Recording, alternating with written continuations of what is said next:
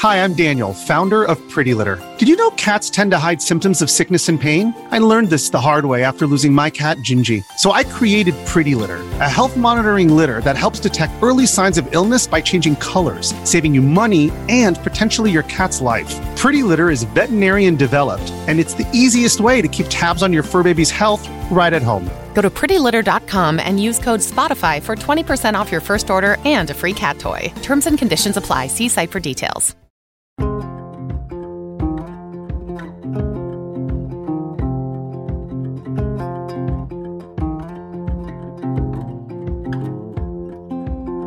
This is Murder, She Told.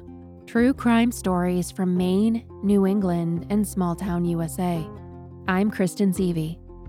You can connect with me at murdershetold.com or on Instagram at murdershetoldpodcast.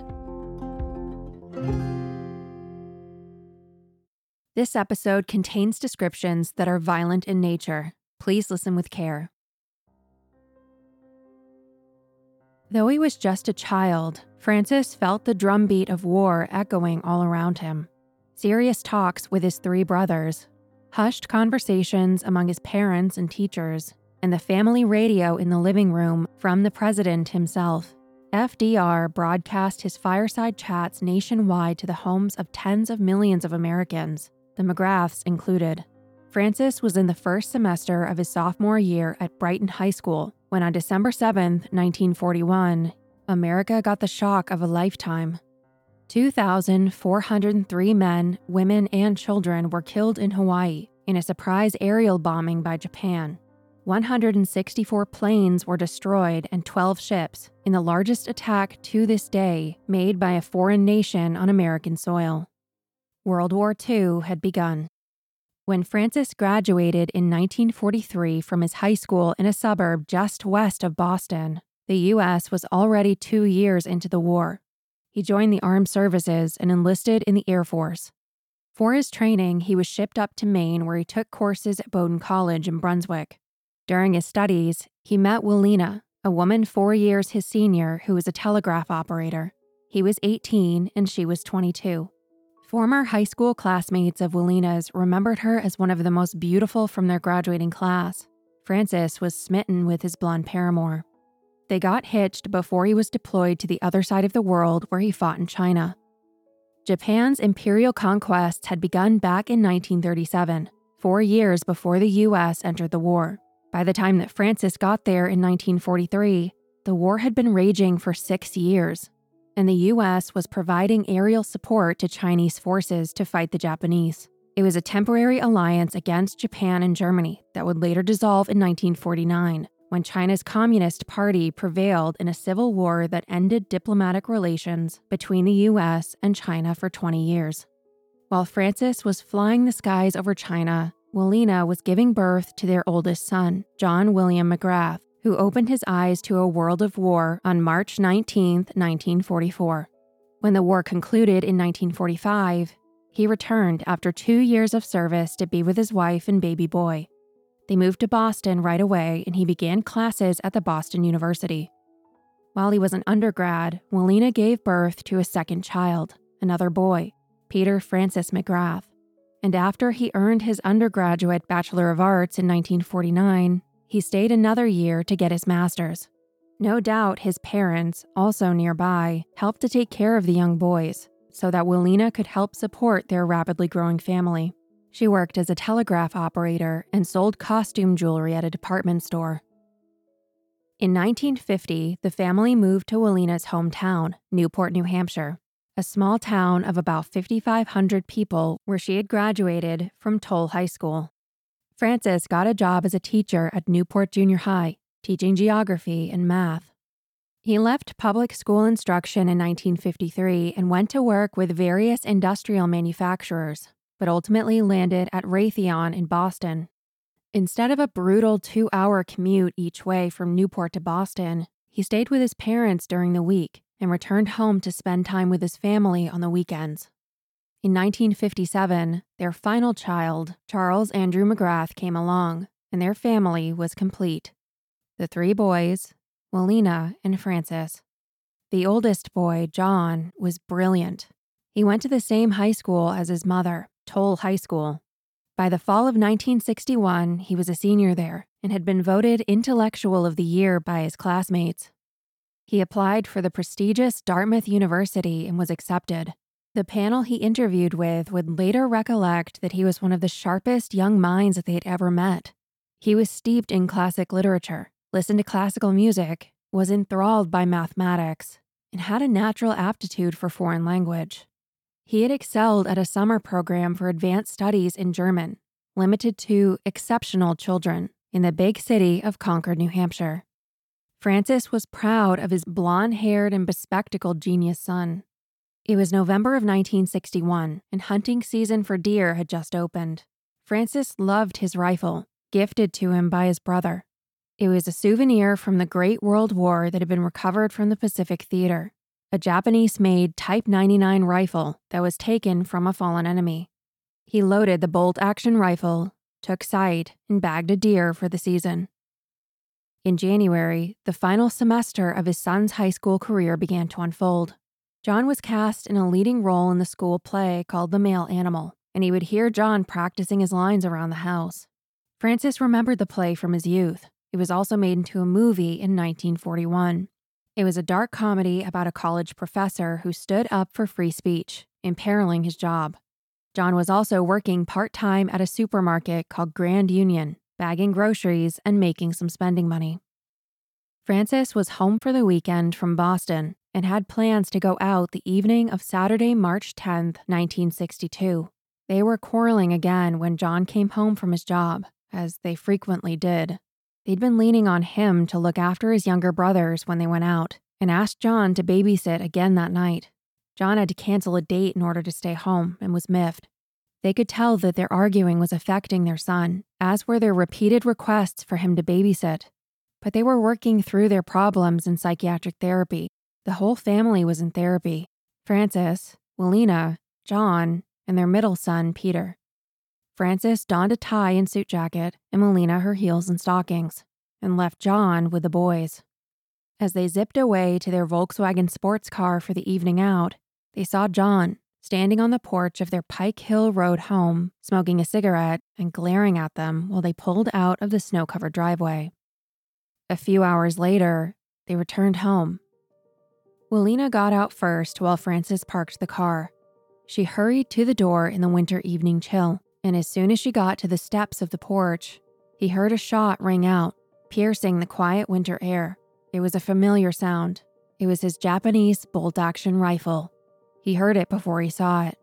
By the time he looked over, he saw his wife lying face down in the snow. He was in shock.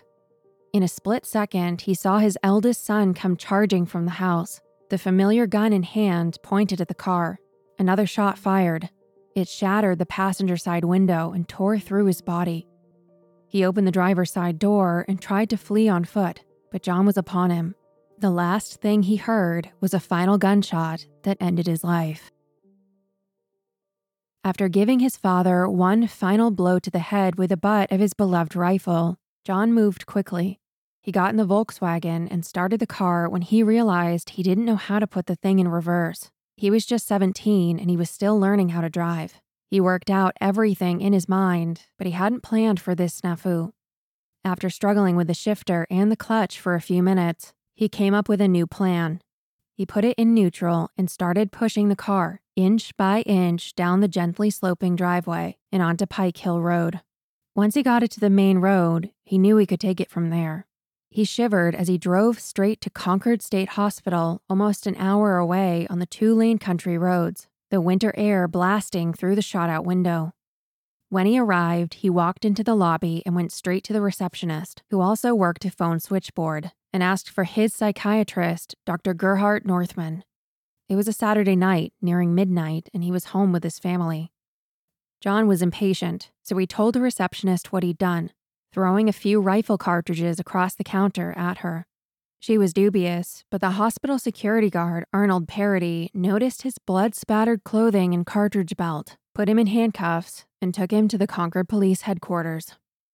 Arnold notified dispatch, and they passed on the information to Newport Police, who quickly went out to the McGrath home despite not believing John's story.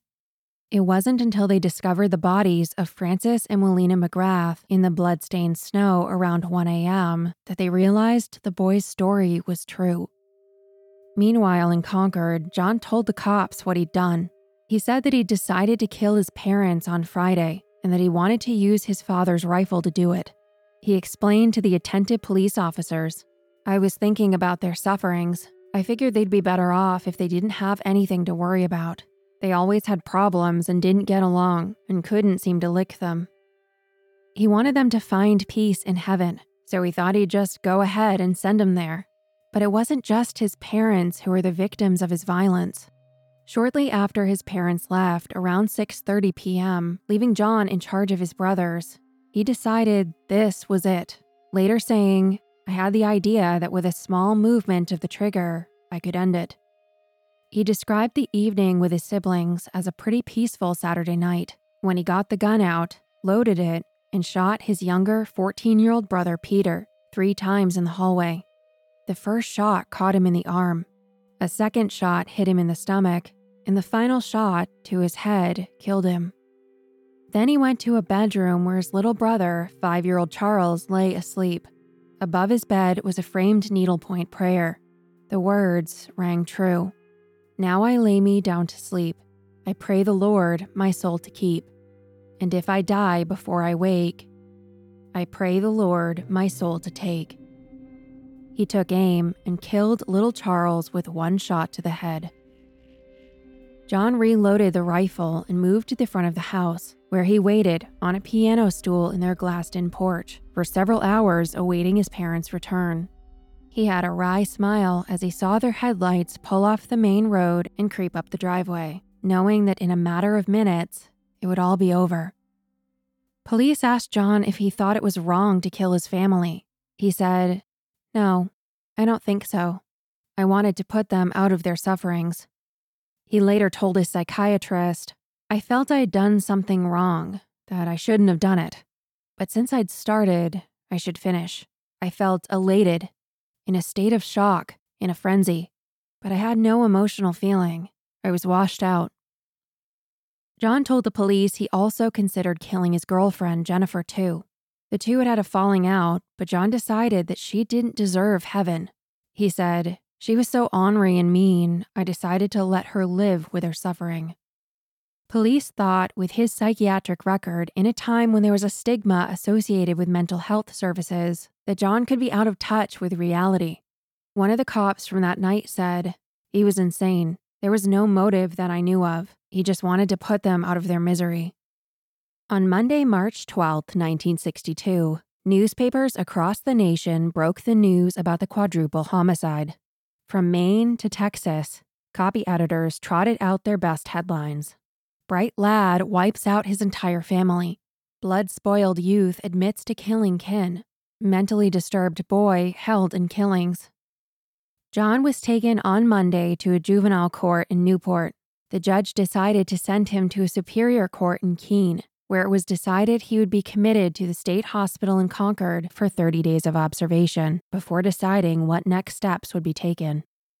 Meanwhile, the funeral arrangements for the rest of the McGrath family were underway. A huge joint funeral was planned for the 4 victims on Wednesday, March 14th, 5 days after the murders. Strangely but appropriately, the final McGrath member was not there to grieve the death of his family. The service was conducted at the Methodist Church of the Good Shepherd in Newport, after which they went to Pine Grove Cemetery. 4 pallbearers were assigned to each casket, mostly adult family and friends of the parents. But for 14-year-old Peter's casket, 4 of his friends and classmates, fellow 8th grade boys, shouldered the heavy burden. Towle High School students were grieving in their own way. They had lost a classmate too, though not to death, and were processing the fact that a friend and peer had committed a cold and calculated deed. They did their best to move on, recasting his role in the school play, but they were afraid and unsettled.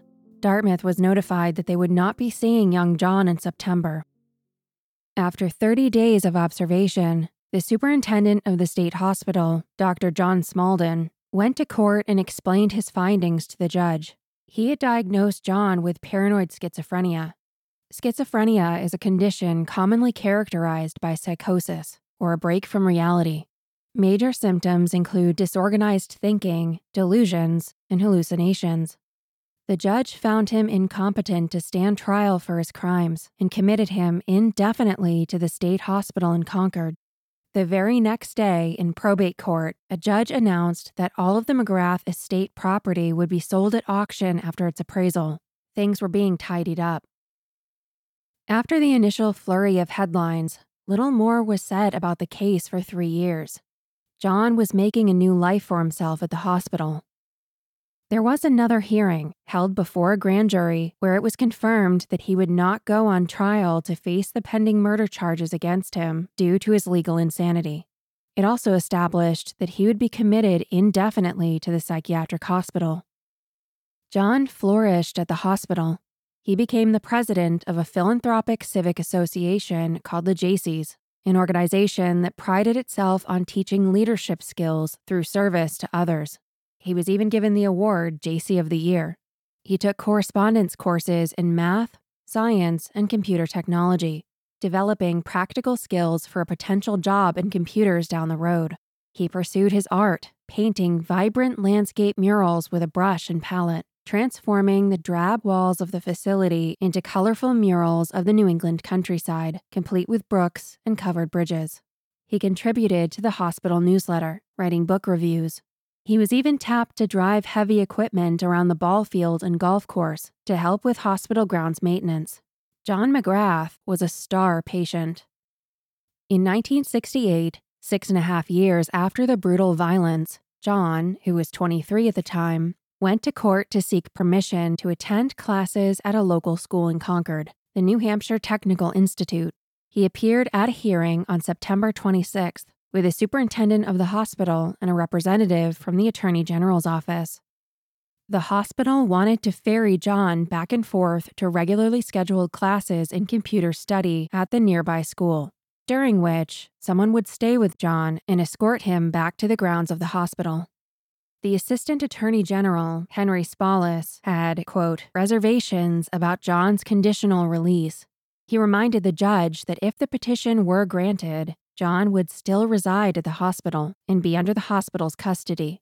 The superintendent insisted that John had recovered sufficiently to be released on parole, and that during this phase of rehabilitation, he would continue to be under daily nursing and medical supervision. He added that John wasn't suffering from any chromosomal abnormalities, which at the time were thought to be indicators of criminality. He said that John had gained significant self-awareness, recognizing his own mood swings and alerting hospital staff so they could adjust his medications. In addition to the regular classes, he also sought permission for John to be allowed to make other off-grounds visits in the Concord area under the supervision of an escort. The judge asked for an independent psychiatric opinion on John's condition from someone not affiliated with the hospital. 6 months later, in March of 1969, the petition was granted. The first course that John was planning to take was a course in data processing that he would take at night. Things were looking good for John. He had some of the most freedom and privileges of any hospital patient when things started to go off the rails.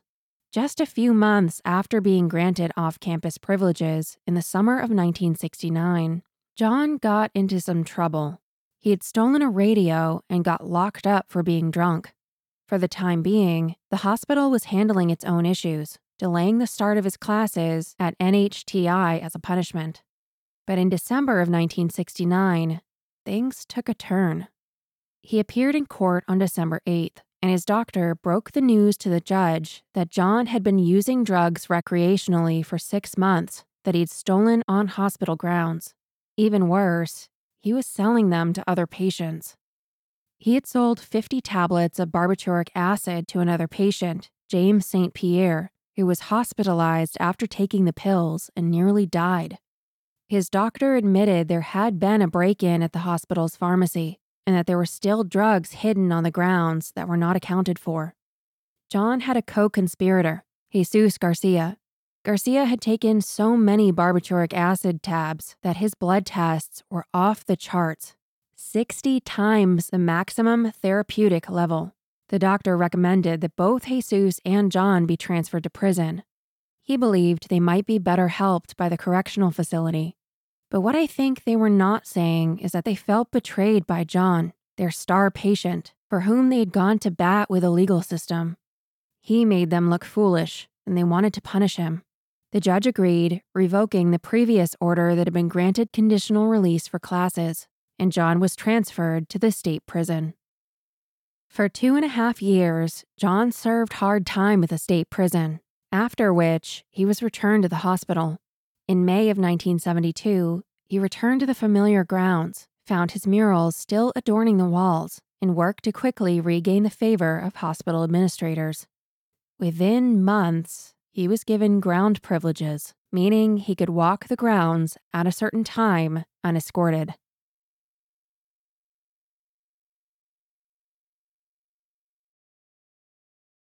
For 2 years, John's life had returned to status quo at the hospital. It was August 13th, 1974, an ordinary Tuesday, a bright, sunny summer day, and America was focused on the resignation of President Richard Nixon just 4 days prior. John had nightly grounds access for 2 hours. He was permitted to walk around outside the hospital without a guard present. That night, he went for a walk around 6:30 p.m. His curfew required him to return at 8, which was right at sunset. It was his taste of freedom, because he was otherwise confined to his home on Pleasant Street, the psychiatric ward of a residential-looking European red brick building situated in the quaint New England town of Concord, New Hampshire. Shortly after 8 p.m., the hospital staff went through their ordinary routine, calling roll and accounting for their patients. But when they called McGrath, there was no answer. At first, they thought he was just late and absent-minded, so they searched the grounds in the twilight. As the minutes ticked by with no signs of John, their concern grew. They committed more staff to the search. By 10 p.m., 2 hours after his curfew, they panicked. John was gone. On this ordinary Tuesday night, nobody noticed that John had simply walked away. This wasn't the first time that a committed patient had fled the grounds, and they were well versed in the procedures for tracking them down.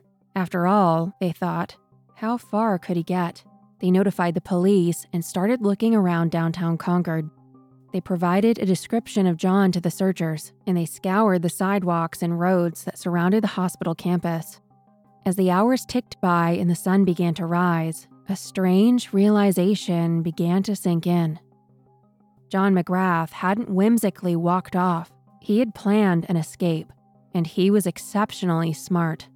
They needed the public's help. Police contacted the Concord Monitor and other New Hampshire newspapers. They ran articles on Thursday providing a description of John. He was 30 years old, 5'11", and around 210 pounds. He still wore thick horn-rimmed glasses, and he was pale, with a heavy build, dark brown hair, and hazel eyes. The hospital superintendent, Major Wheelock, said that the hospital officials didn't consider him to be dangerous. The police disagreed. They told the press that John should be considered dangerous, reminding them that he was committed to the hospital on 4 counts of first-degree murder. As time ticked on and days became weeks, the myth about John only grew. The last time hospital staff ever saw John William McGrath was at 6:30 that evening. He never returned. Years passed without any trace of John McGrath. In 1984, 10 years after his disappearance, a state police detective named Barry Hunter took over John's case, beginning a journey he's still on to this very day. When Hunter took John's case, the case file was sparse. All he had was John's fingerprints. Nobody who had previously sought to find John kept good records. Piece by piece, he put together a complete file, obtaining papers from the Newport Police storage room, and even gathering what he could from the attic of a former sheriff who had passed away. He got John's 1969 mugshot for the drug-related arrest from the prison and pulled photos from the newspapers. When he first visited the state hospital, the staff couldn't find John's dental records. Luck would later have it that the nurse who helped him that day was moving a filing cabinet a year later and found a dental x-ray that fell behind on the floor. It happened to be John's. The only thing he wasn't able to obtain were his medical history and psychiatric records, which were confidential, safely shielded from prying eyes by privacy laws. Could they hold some answers? The name John McGrath didn't show up on arrest records or marriage records. Nothing. There was one woman who may have known what happened to John, but if she did, she took it to her grave. Though he murdered her only child, her son-in-law, and 2 of her grandchildren, Walena's mother, Delia Clark, remained loyal to her only next of kin, her eldest grandson, John. Delia's husband was long deceased, and her only living descendant was John. Hunter spoke with Delia, and she shared with him some of her grandson's poetry and writing from his teenage years, letting him take some of his notebooks. She was protective but cooperative with Hunter. Until she passed away in 1989, she maintained the bedroom that she had at her modest 2-story home for John as a child. She also named John as the sole heir of her $32,000 estate. While there was talk that she was harboring him at some point, Hunter concluded that she was being truthful when she said she didn't know where her grandson was. He said, "I've no reason to suspect that any family members helped in John's escape or in hiding him during the time he's been a fugitive." Delia was buried with the rest of the family that John took away from her in 1962. The engravings on the headstone are curious.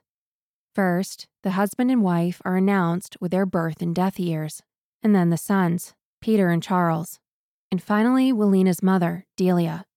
But between the sons and Delia's pronouncement is an empty line. There is space for a 3rd son.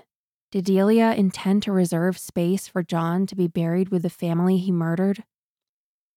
The case was pretty quiet through the 80s and 90s. Every so often, Hunter would get a tip that would lead him and another detective on the case to the Midwest, California, even Massachusetts after somebody claimed a sighting at a picnic. John's fingerprints were uploaded to a national database in 1988, but they've never had a hit. Hunter has gone to morgues in Kentucky and sent John's records out to compare against numerous unidentified John Does, every time holding his breath, but none of them ever came back with a match. There hasn't been a single solid tip regarding John's whereabouts. DNA was never collected because in 1974, it wasn't collected from inmates like it is today, and his only surviving relative, Delia, has passed. Hunter said that even dental records he has for John may not be useful because they can change over time with dentures and new fillings. The single best piece of evidence he has is John's fingerprints. Just before we ushered in a new millennium, an article was published in the Union Leader, spotlighting John as the longest fugitive in New Hampshire history. The promising tips that came in following its publication renewed efforts from the state police to find John, so they officially created the John W. McGrath Task Force, led by Mark Wavers, a chief in the New Hampshire state prison system. He said, "As a result of leads from the story, I do believe he's alive today." The torch had been passed and Mark was determined. "We are going to find this guy. We will be reaching out nationwide." Their first meeting was on January 24, 2000, and included the U.S. Marshal's Office, the National Guard, State Police, Sullivan County Sheriff's Office, and the local New Hampshire PD. The Union Leader reported, Wafers said the joint investigation would vastly increase resources, enabling authorities to conduct a much more sophisticated investigation. As time passed, rumors continued to circulate. John ran off with a nurse at the hospital and was living in Mexico. A doctor at the hospital who was interested in mathematics helped him escape and start a new life. He was living in the wooded hills near his former home on Pike Hill Road. Some people who assumed he was dead couldn't understand why the police would continue to put resources into finding him. They believed that somebody with a criminal history like his couldn't possibly stay out of trouble that long. But for Barry Hunter, the case was a question mark and couldn't be closed until they found John dead or alive. His sense of justice drove him forward. Quote, "He has not paid his debt. He has no right to be free whatsoever." The task force kept going alongside Hunter continuing his work, catching the attention of America's Most Wanted. Hunter mentioned to the press that his experience working with media relating to John's case was that it tended to lose its flavor when he wasn't able to provide more detailed information about his potential whereabouts.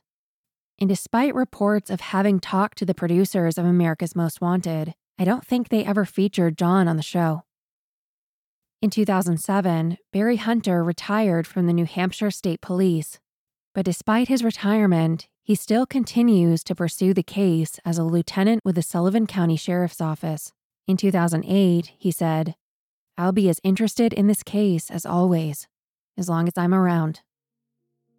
Every year, Hunter visits the McGrath family at the Pine Grove Cemetery on important anniversaries.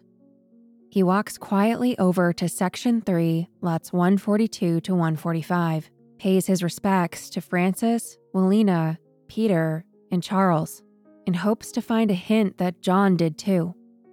I drive by the cemetery where his family is buried almost every single day. I go in hopes that through some miracle or happenstance, I get a glimpse of flowers or something else that John might have placed there. It all comes back to the fact that this was just tragedy beyond belief. These were just horrendous, outrageous murders. This is certainly not a forgotten case. As of March 2022, John has remained at large for 48 years. And it begs the question, assuming he's alive, how is it that he is able to control himself so completely that he never again visited jail? It would only take a single arrest. His fingerprints would be taken and compared to those on file, and that would be his undoing. And he likely did it without medication, at least for a time. But even if he has been successful, what does that say about his culpability for the murders? Could a legally insane man control his behavior for half a century? And what about his exceptional performance at school? Could an insane man navigate the complexities of high school with such aplomb that he was recognized not just by his peers, but by Dartmouth University as one of the most exceptional students they'd ever seen? And what about the timing of the murders, just 9 days prior to his 18th birthday? Did he deliberately choose that time to commit the crime when he was a minor in hopes that he would get a lesser sentence? Or is that just another rumor? It was later reported that he resented babysitting, detested his parents' bickering, feared his father, and was wary of his ambivalent relationship with his mother. He, quote, felt trapped. And the night he took his family's lives, he said he realized that with a small movement of the trigger, he could end it. That's a much different story than the one he told the night of the murders, that he was sending his suffering family to a utopian afterlife. Was he relieving their suffering or his own? In writings found after the murders, the police discovered repeated references to death, an executioner, and darkness. John wrote, "Perhaps death is the answer to the question of existence." What philosophical point was John making? And then there's the fact he killed his young brother, an innocent 5-year-old boy. Was he ending his suffering too? I think of the strange path that the Type 91 Japanese rifle took, first in the hands of a Japanese soldier in World War II, then by an American soldier as a souvenir of victory, then as a treasured gift from a beloved brother used as a hunting rifle, before it was used again as an instrument of death in a brutal multiple murder, and finally banished to a quiet corner of a police evidence locker. I wonder, where is that gun now? John McGrath took a similar path, promising youth to schizophrenic killer, became an exemplar of rehabilitation, to finally a fugitive. Was he all of those things? Or was he a brilliant psychopath that duped the system? Investigator Hunter said, he could be a successful businessman in some part of the country or in a pauper's grave in Cleveland, Ohio. The fact of the matter is, we don't have any idea where John is, and we may never know. I can't say it's frustrating to keep looking. In fact, I find it increasingly intriguing. If he is alive, he would have turned 78 on March 19th, 2022. His 5'11" frame may have stooped by now. His hazel eyes may or may not be framed in the prescription eyeglasses he wore in 1974. His dark brown hair and mustache may have grayed, or thinned, or disappeared. I encourage you to go to the Murder, She Told website and look carefully at John's photographs. John could be anywhere. John could be anyone. He could be your husband. He could be your father. If you have any information about the whereabouts of John McGrath, I encourage you to contact the New Hampshire Joint Fugitive Task Force, a division of the U.S. Marshals, at 603-225-1646. I want to thank you so much for listening. I'm so grateful that you chose to tune in, and I couldn't be here without you. Thank you. If you want to support the show, there's a link in the show notes with options. Telling a friend about the show or leaving a review are some of the best ways to support an indie podcast. A detailed source listing can be found on the website at murdershetold.com. Special thanks to Byron Willis for his research and writing support. If you have a story suggestion or a correction, feel free to reach out at hello@murdershetold.com. My only hope is that I've honored your stories by keeping the names of your family and friends alive. I'm Kristen Seavey, and this is Murder, She Told. Thank you for listening.